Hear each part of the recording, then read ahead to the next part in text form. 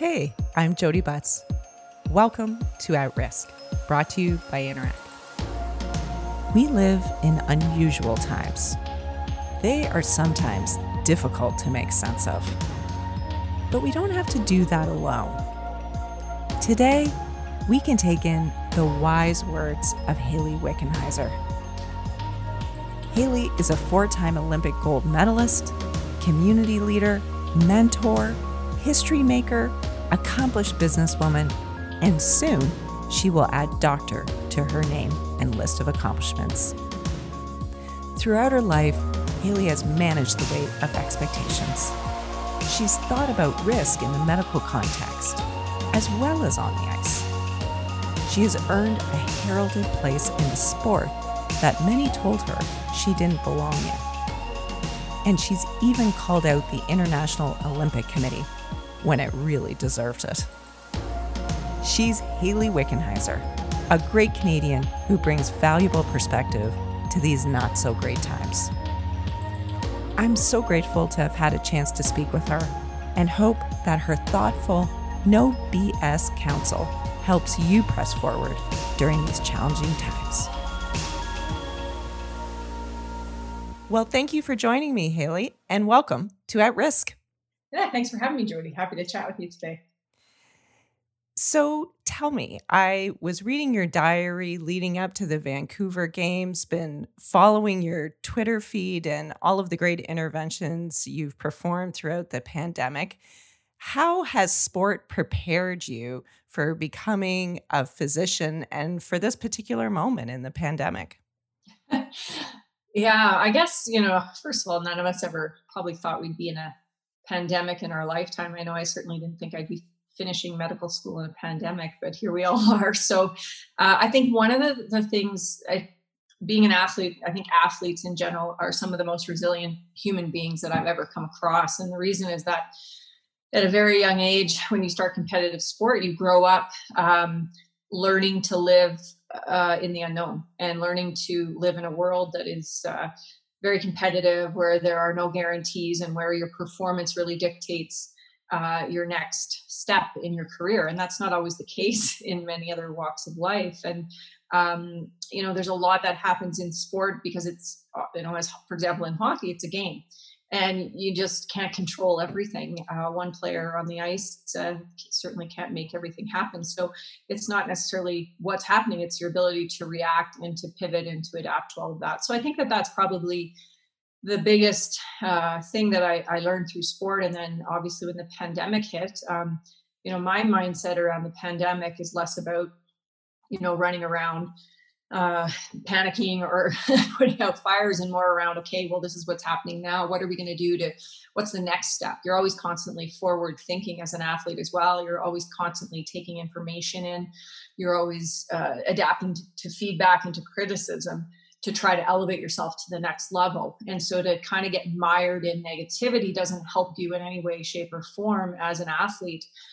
The ability to sort of like have a short-term memory is what's really important. And I think that's really important in this pandemic. It's about today and what we can do today to help ourselves get out of this moving forward. Such a great outlook. And, I think a lot of people, particularly in Ontario right now, are struggling a little bit. I think they had, some good supports and had some guardrails mentally going.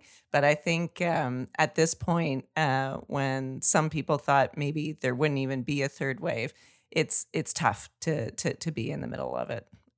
Yeah. And it was very clear to myself and every other colleague I've talked to in medicine at the start of this pandemic, sort of after the first wave, that we were going to have a third wave, a second wave, a third wave. It's kind of, if you've kind of been living in the medical world where I have been, everyone that I've been talking to all along has sort of predicted what's going to happen here. And so I don't think it's a surprise to anybody in the medical community what's gone on. And it's just unfortunate. There's, I think, many, many factors that lead to this, but for people to live in the constant opening, closing, and the constant, am I going to have to take my kids out of daycare or homeschool? Like, it's just very, very hard and mentally very draining. I think people are zoomed out. The maybe one benefit of the pandemic is you don't really have to brush your hair and get dressed in the morning to go places if you're working from home. But it's mentally been a slog. And I even think of my son. He's 21. He's in his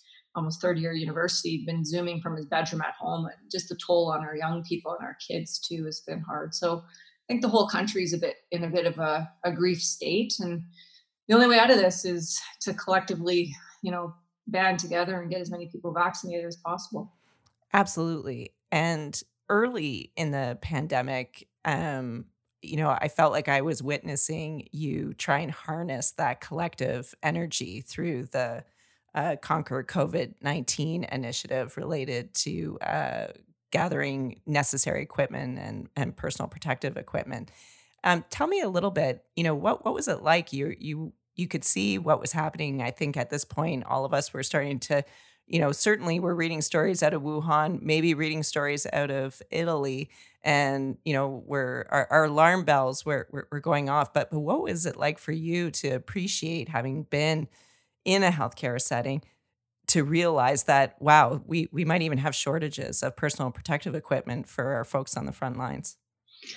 Yeah, well, it was interesting. I mean, I was doing an elective at Scarborough Centenary Hospital, which is one of the hardest hit hospitals in Canada right now with COVID. I was in the emergency department, and you could kind of, the staff, as the weeks progressed, were sort of like, oh yeah, maybe it'll just blast through everyone, herd immunity, and on we go. And then the week before, as medical students, we got sort of yanked out due to PPE shortage.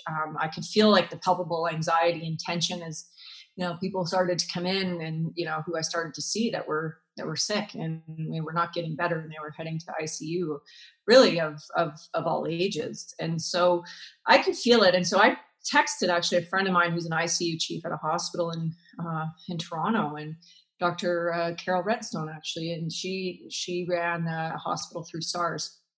And I said, what do you think? And she said, well, I said, is this going to be like a SARS thing? And she said, oh no, this is going to be far worse. Brace yourself. And at that point, I knew that this was going to be bad. I just didn't quite know how bad. And then I was getting texts from a lot of my friends across the country saying, we're going to run out of PPE. Like, we don't have any. I think the only province that was actually really prepared was Alberta, because one of their purchasers thought ahead and actually procured enough PPE. So Alberta ended up shipping stuff to Ontario eventually. But, it was like, how can this be? We're a first world country here. We're a half of like, how can this be? And I'm in the hospital. And I literally one day went to find an N95 mask to see a patient. I couldn't. And I sort of was living it as well. And so I just sent out a tweet to say, like, we need PPE like this, and now we know a year into the pandemic that PPE is saving lives. Like, there's, I believe, only been about 20 transmitted healthcare worker COVID transmissions in hospital settings. And it's incredible what the PPE has done. Otherwise, we'd all have COVID because we're all around COVID patients.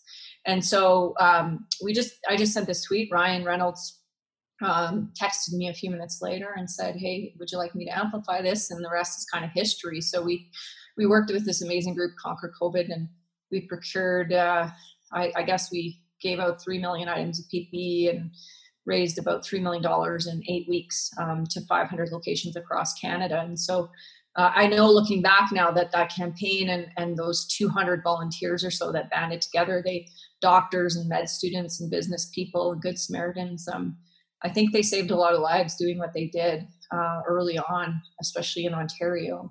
And now we're just mobilizing for April 28th with a couple of other folks I work with Conquer COVID to do one more push, which is called This Is Our Shot.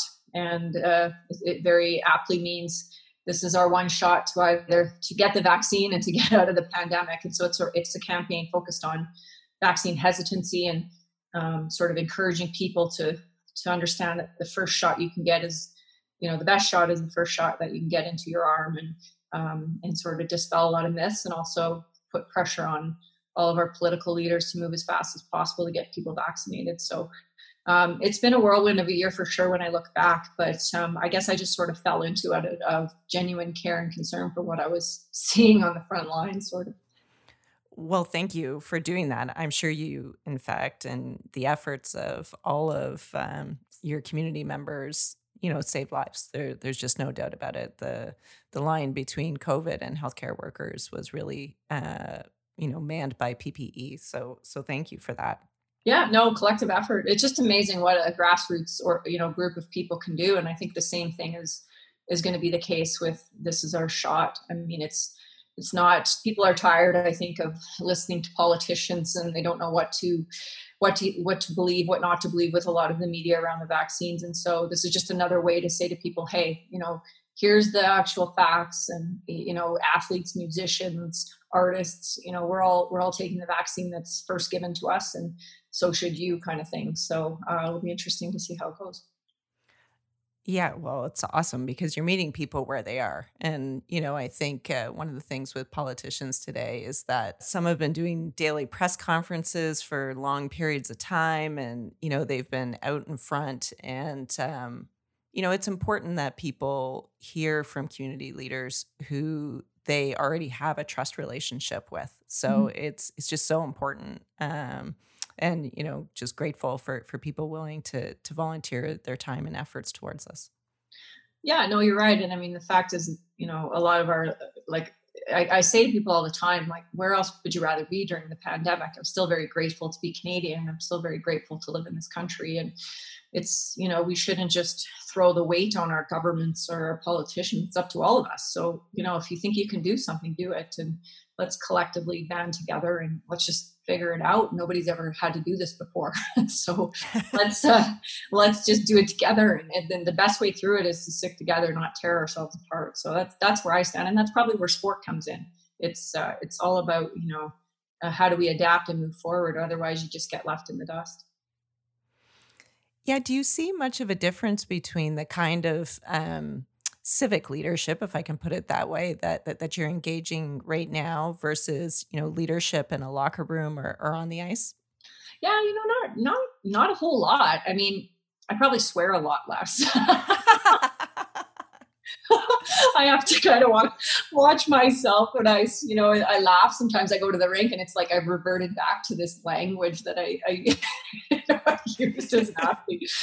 You can't really do that in the hospital or in the real world. But yeah, I think it's very similar. I mean, I think leadership is leadership, and it's about people. And the best leaders I've been around understand that, like, your most important asset is the people that you have around you, and it's how they're treated and how they believe in themselves and in you. It's not necessarily what you know or what you're talking about. So it's about mobilizing people and inspiring people, and then aligning with people that have sort of the same kind of thought process that you do. So, for example, with This Is Our Shot, I mean, it was myself and another gentleman named Guri Panu that kind of come up with the concept of this T-shirt campaign. But then I reached out to Claire Hughes, one of the athletes I know very well, who kind of has been very engaged in the pandemic, and Arlene Dickinson, who's got a massive presence in the business community, and leaders from all sorts of different walks of life. Jan Ard and Sarah McLaughlin, stepped up right away. And if you didn't even take any convincing, you just asked people and they want to do it. So I think that, just galvanizing the voices of so many Canadians is really going to help, Canadians that aren't sure or that are afraid or that are, tired of watching the news in that manner, think about ways that, they can help we can all get out of it. So very similar to sport, takes a team effort always. I wanted to ask you too about values. You've talked about the need for, a successful team to align around its values. And, those values could be the expression of, what does it mean to be a good teammate? And, I was curious just to your reflections, and for sure the pandemic has been filled with lots of highs and lots of lows, but what do you think? Have Canadians been good teammates to each other during this pandemic? It's a good question. Very hit or miss. Very hit or miss. I mean, I think Canadians are, I like to think, the best of us as Canadians. I mean, I certainly know as an athlete, when I travel the world, people usually, when they meet you, they think you're American until they find out you're Canadian. And always enjoyed those moments of someone coming up and saying, "Oh, where are you from in the US?" And I'd say, "No, actually, I'm Canadian." And then automatically a huge smile on their face and just this warmth and this kind of like melting because we are Canadian and we're known around the world as a country with compassion and humility and that we help other people. And I think in the pandemic, I have seen the best of people and the worst of people, and sometimes in the same person, depending depending on the situation and the moment. And this is unprecedented time, and so everyone has, and myself included, we've all had our good moments, and then we've all had days where we just want to, run to the first plane and hit a beach and break all the rules possible, and do all of those things. But I like to think that more than not, people are really trying, and that's my experience. Whether it's in the hospital with patients and healthcare workers, the people I just come across randomly. I don't personally run into very many instances where people are not being kind to each other, but I mean, we know that exists, and that's just part of humanity. But I think it is important to remind ourselves that we are Canadian, and that is something that so many millions of people around the world would die to be, and a country that they would die to come to. And it doesn't take but just click on the news to see how much trouble some other countries in the world are right now, like for example in India. And we have to, I think, be grateful for what we have and focus on that. So I value, for me, in terms of as a teammate, I always love to look around the dressing room, and when I could look in the eyes of my teammates and never have a doubt that every player I was sitting with would do everything they could to win or to go to battle and would have my back if something went wrong. Those are the kinds of people that I like to surround myself with. And I feel like, that's Canada in relation to the world. And we have to remember that and never lose sight of that. But it's very hard in today's world of social media and inflammatory politics and poor leadership and all the things that we've witnessed over the past year, at least.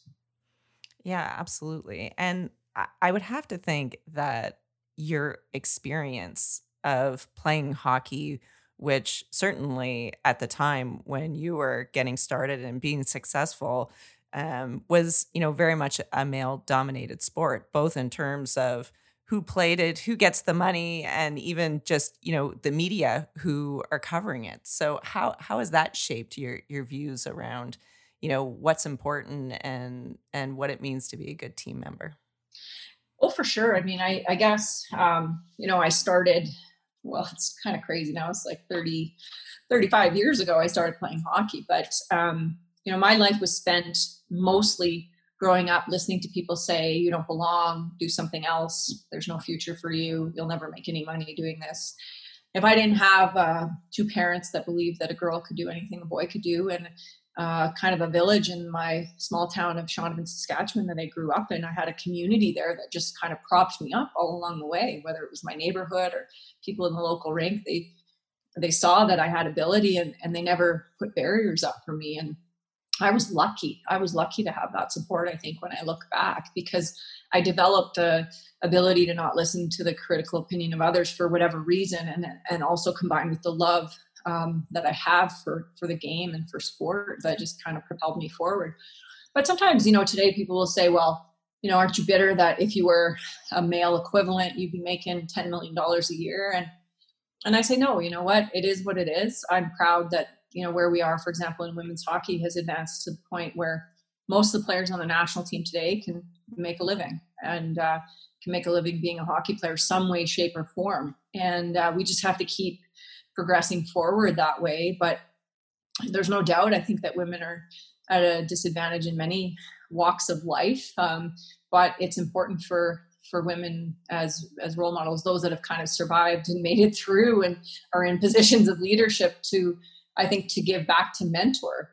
And I really appreciate that for even in medicine, when I get to have an opportunity to work with female physicians that can mentor me and teach me. I mean, if I'll be finishing med school in 8 days, and I look back and I've had amazing mentors, but there's 6 women that have really kind of got me through medicine, and they're rock stars in what they do day in and day out. And so I think, those are the people that are going to keep pushing other women forward. And so we have to all kind of mentor and advocate for each other, but it's not easy. I think you certainly have to be prepared to go through a lot more than maybe your average male colleague, but it's definitely getting better.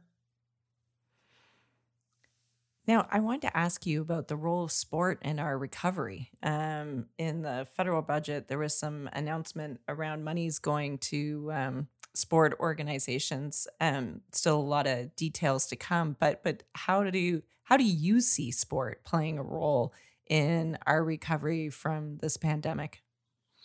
Well, I'll steal a line from one of my favorite organizations, Right to Play, and their line was, "When children play, the world wins." And I think right now, when children play and kids do sports, our country wins. And money into sport in this country is incredibly important. I mean, one of the things that I'm most concerned about coming out of this pandemic is a second pandemic in obesity and alcoholism, and diabetes and overdoses, all the things that we see with delayed patient presentations coming into the emergency department or the family medical office right now, of people just hurting. And I think one of the greatest gifts that we could give back to our country is the ability to encourage people to get moving, and to be able to watch our best athletes perform and excel on the world stage. It is something that is inherently so, I think, fundamentally important to being human, and also I think something that many Canadians value. So this is really important. It's not just about funding high performance athletes either. It's about funding the grassroots, which is really going to keep our country healthy and going in the right direction. So all of the funding and the announcements are definitely welcome, and they're overdue. It's always been something that, as an athlete, you always hope for more funding, more money. Everybody does, but I just see it as maybe more important than ever right now, for our country and the health of our nation, and it will have so many trickle down effects to other areas as well. Yeah, one of the things I've been thinking about in terms of that role of sport. So once we, get to a position where um, physical distancing restrictions can be relaxed, one of the nice things about sport, and I guess I say this as someone who's not particularly coordinated or athletic myself, but one of the things I used to like about sports was, as an awkward kid, sometimes it's nice to have ground rules around engagement, right? And I think about my own kids who are teenagers. They've missed out on a lot of time to like just practice being around other kids. And sport is a nice way to kind of re-engage too. Yeah, well, this is just it. Like, so many kids, that's their social outlet. That's our kids are under are under stressors, and often the way that children will manage their stress is, their friends, their sports, their activity, the playground, like all of these things. And a lot of that has been taken away from our kids. So it's so important to get them back to just sort of the baseline of how they can cope and how they socially interact. And I think, as humans, we are social creatures. We need that interaction, and sport is that outlet that provides that. So it's vitally important. And not only that, it instills hope. It instills something to live for, something to push for. As much as I hope the Olympics in Tokyo can go ahead, I also hope that if they are safely held, that the athletes performing in the Summer Olympics, when people turn on the TV, that they feel a little inspiration, because that's what I think the Olympics and Canadian athletes have always done for Canadians. So it's all intertwined, and it's all very important. Yeah, speaking of the Olympics and the IOC, they've been a bit challenged, I think, through this process, like so many organizations. The pandemic exacerbates an organization's weaknesses, whether you're a country, a PTA, or, the Olympic organizing committee. Um, do you feel like the Olympics are kind of resettling themselves and are on a pathway, of improvement and progress, or are they a little bit paralyzed by this moment? Well, I think it's actually been sort of a a great way to uncover a little bit of the weaknesses of the IOC, if I can say it like that, in the sense that there was, early on in the pandemic, almost I am on the IOC. I go to the meetings. I listen to the meetings, I guess, on Zoom now, but I felt there was a bit of an arrogance almost that existed that, well, we are the IOC. Of course we will hold the Olympics last summer. And it was like, are you crazy? You're going to hold the Olympics? It's a freaking pandemic. And, I'm talking to all my friends who are physicians in sport, and I'm like, this can't happen. And they're like, there's no chance. And so, they were delayed in their ability to postpone it. And so sometimes the ego and the arrogance of the entity that is the IOC, which I look at as almost a bit of a dictatorship, quite frankly, I think has been tripped up in this pandemic in a good way. They've had to look at themselves and say, okay, maybe we aren't, who we portray ourselves to be. We can't fix everything, even a pandemic. And even going into the Olympics in Japan, I'm still not certain that they can be held safely. I mean, I suppose we still have 2 months to figure that out. But in the end, I don't know that it's the IOC that will make that decision. I think it will be the Japanese government that will have to ultimately make that decision. But the IOC sometimes loses sight that the games are for about the athletes. And if we can't keep athletes safe and the entourage that comes with them, then the game shouldn't be held. And so this is something I wrestle with, because much of what I have in my life is through the Olympic Games. Yet I find at the very highest level of the IOC, much of it is frustrating to delve through the politics of sport. And many days I wish I just didn't know what went on.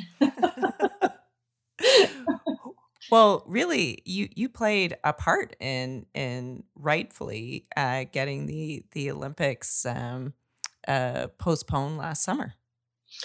Yeah, I think I was the first athlete in the world as an IOC member as well. I tweeted it, and I really kind of hummed and hawed, because I'm not really the type of person that I don't mind rocking the boat if I believe strongly, but I do believe you try to give people the opportunity inside to fix things first, and I knew that wasn't going to happen. I would just be dismissed and just a small cog in a big wheel. So I hummed and hawed, and I thought, no, you know what? I was voted into the IOC Athletes Commission for a reason, which is to advocate for the athletes of the world. And this is my job. And I'm not doing my job if I'm not knowing what I know about medicine and knowing what I know about the IOC. This is the right move. And so I think history, I got my hand slapped pretty good from the IOC for that one. But I don't care. And I think history, looking back, we know what was the right decision, what had to happen, and they were just moving far too slow, or trying to, I don't know what they were trying to do. But, in the end, I hope that the decisions around Tokyo happening, my concern is that it just doesn't turn into another super spreader event, which is, I think, a concern of many people. Yes, absolutely. And, I say that acknowledging that sport has, really been a big part of how, we as a family have been, passing our time and frankly coping through the many lockdowns. Yeah. We're all big tennis fans. We love watching tennis. There's some great Canadian tennis players right now who are also really exciting to watch. And, the fact that, the tournaments have been able to be played has been a real bright spot for us. But it's a much smaller undertaking. Yeah. I mean, and I think even the Australian Open had some challenges there too. And, you look at, my barometer's kind of in the NHL, because I'm intimately intertwined with the Toronto Maple Leafs and going to the facility. And, every day I go to the facility, I'm tested twice. I'm given a PCR and a rapid test. And they have the money and the means to kind of bubble and make it incredibly controlled. And hence why I think you haven't seen a massive outbreak there.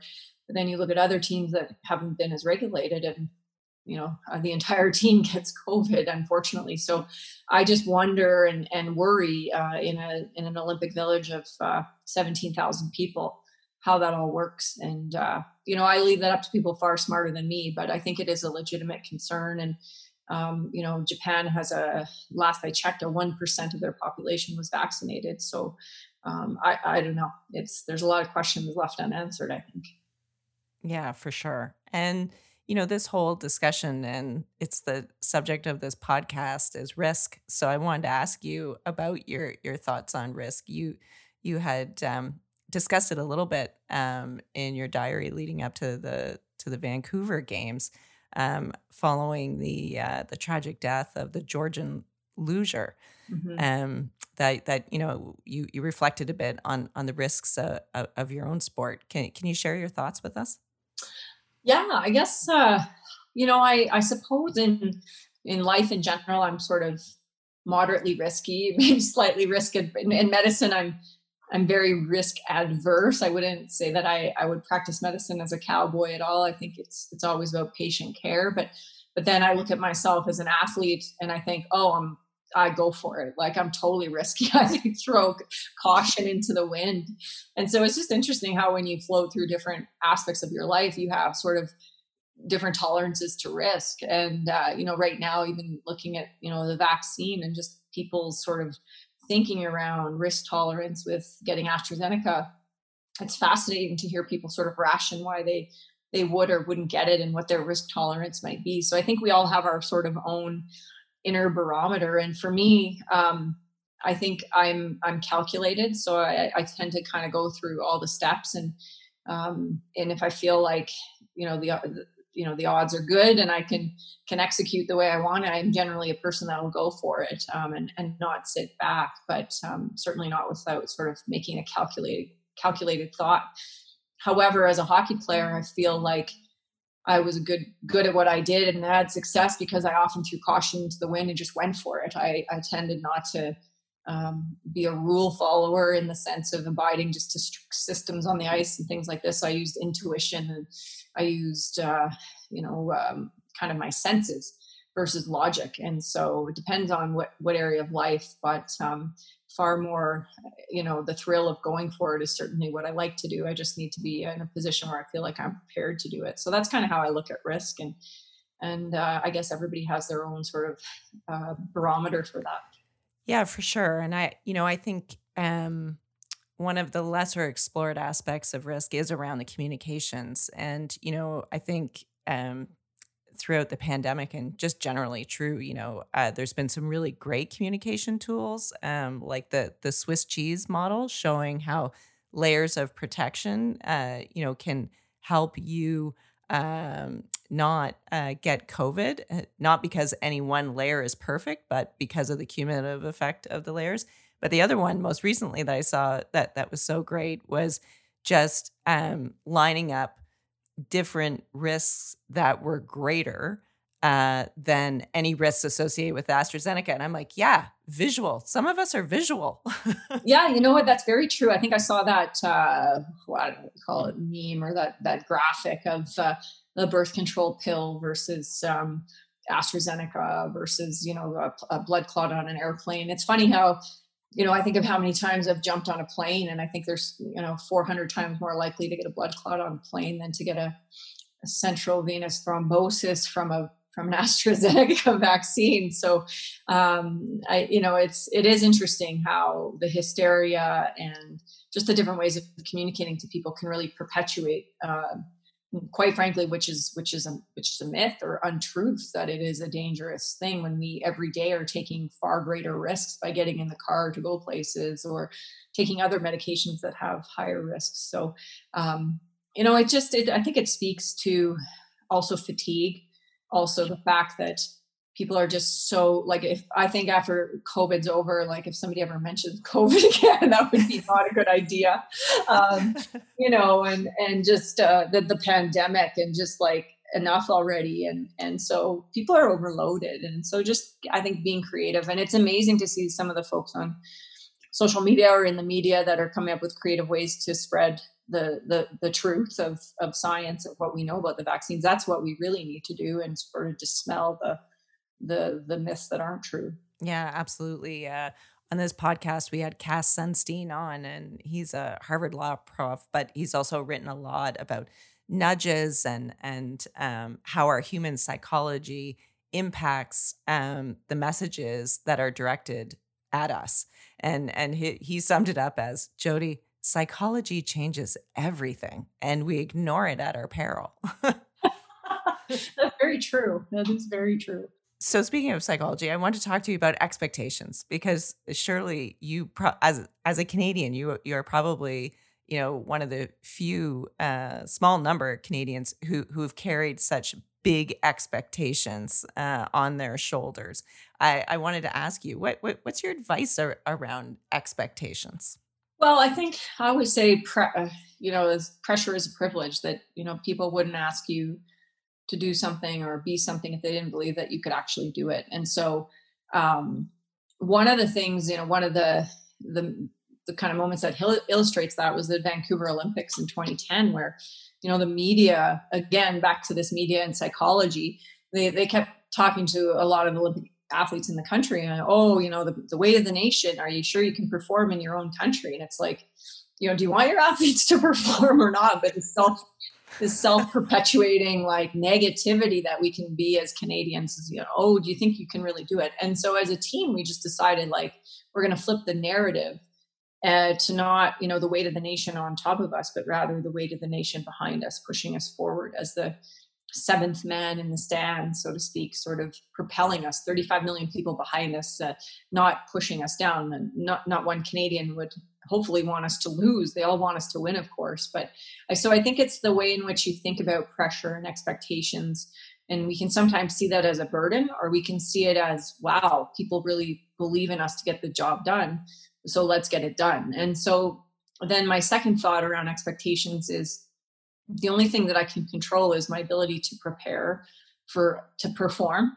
And then I have to be able to let it go. The rest is out of my control. And so I always believed as an athlete, when I stepped into any gold medal final at the Olympic Games, I had this, inevitably a couple days before the Olympic gold medal final, I was like a nervous wreck, and I'd be like, oh my God, if we lose, and I'd go through this sort of catastrophizing mentality. And then I would let myself like catastrophize for an hour. And then I would say, okay, for the rest of the day, you're just going to not think about it. And then as we creep closer to the gold medal day, it was a weird thing where I would ultimately become kind of stressed to like super calm, because I truly believed deep down that I had done everything I humanly could to be prepared for that moment. And all I had to do was perform, and the rest was kind of out of my control. And so it was a way for me to kind of control what I could and to sort of manage those expectations. And I feel the same way in medicine, where, there's a lot I know now, but there's still so much that I don't know. And so the only thing I can do is prepare to do my best. And I have to just continually evolve and be okay with failing along the way and failing forward, so to speak. And so that's kind of how I see it. And I believe that my preparation has really kind of helped me manage those through the years, but also the mentality of glass half full sort of thinking versus a burden is something that's much healthier to be able to manage. Yeah, it's very inspiring, because I think, at no matter who you are, I think at some level you're managing expectations. Maybe it's parents, maybe it's peers, maybe it's your boss. Yeah. But I think it's something we all have to struggle with and find our way through it. And as you say, turn it into an advantage. Yeah, for sure. And rely on the people around you too. Like nobody gets through life alone, I think. And so, I just think back to all the great teams and teammates, and even going through medical school. I mean, I could not have gotten through medical school without my coveted friends that kind of all helped each other. So, you don't have to take the burden on alone at times too. I think that's really helpful as well to know. Yeah, I think for sure, and particularly, during a period where we are at the very least physical distancing, and for the most part social distancing as well. It's a good message to that you just need to hear. You can't hear it enough that we're not alone. Yeah, for sure. No, and it's hard because right now I think so many people feel alone, isolated, wondering what is everyone else doing outside your house at times, and so finding ways to connect is a challenge for all of us. So you're just about to, I guess, officially be licensed as a physician. Is that where you're at in your training? Yeah, I think I could officially say I'm I'm a doctor on April 30th after my last exam. So yeah, I'm very, very close. It's strange. It's been a long journey. Something I've thought about since I was 10 years old, actually, just wanting to go and finish medicine. So yeah, very, very exciting, and a long 3 years, but it goes by very fast as well. Well, first off, huge congratulations. And I just thought maybe a nice way of wrapping up our conversation was to give you an opportunity to say a few words to your soon to be fellow physicians during what is a really difficult time in a lot of parts of the country right now. Well, yeah, I mean, I guess first of all, I don't know. It's been a year. It's been a year. I've seen I guess varying degrees of emotion inside the hospital or with people in medicine that I've encountered. Whether it's just it's everyone. It's the nursing staff. It's porters in the hospital. It's ICU docs, emerg docs, family docs. So I do think that there is a light here. We have an influx of vaccines coming. We are close. And I know everybody keeps saying that, but I do think we are. And so my message is to hold on, to find ways to kind of put the oxygen mask on yourself first so that you can continue to take care of other people, because it's a drain, it's tiring, but this is why we all went into this profession, I think, is to help people. And that's what we're here to do. And so keep on keeping on. And I think really, really important to take care of yourselves and your families first. That's the most important thing. And then everybody else can be helped after that. But I'm very proud to be a part of the medical community here in Canada. I've seen some absolutely incredible things throughout this pandemic of empathy and compassion and medicine at its best. And there's no other country in the world that I would want to be in during a pandemic. Our healthcare system is on the verge of, I guess, being overwhelmed, and the burden is so heavy. But at the same time, the people inside of it make it work, and that's who will always make it work. So thank you to everyone out there doing your thing. Keep going, and proud to be Canadian. Thank you so much, Hayley. Thank you for all of your leadership and the inspiration that you've been providing to the country for so many years and continue to do so in what is a really difficult moment. And we'll all be sure to go get our shot. Yeah, and get your shot for sure. That's our best way out of this. So thank you very much for having me, Jody. It was a lot of fun. Thank you.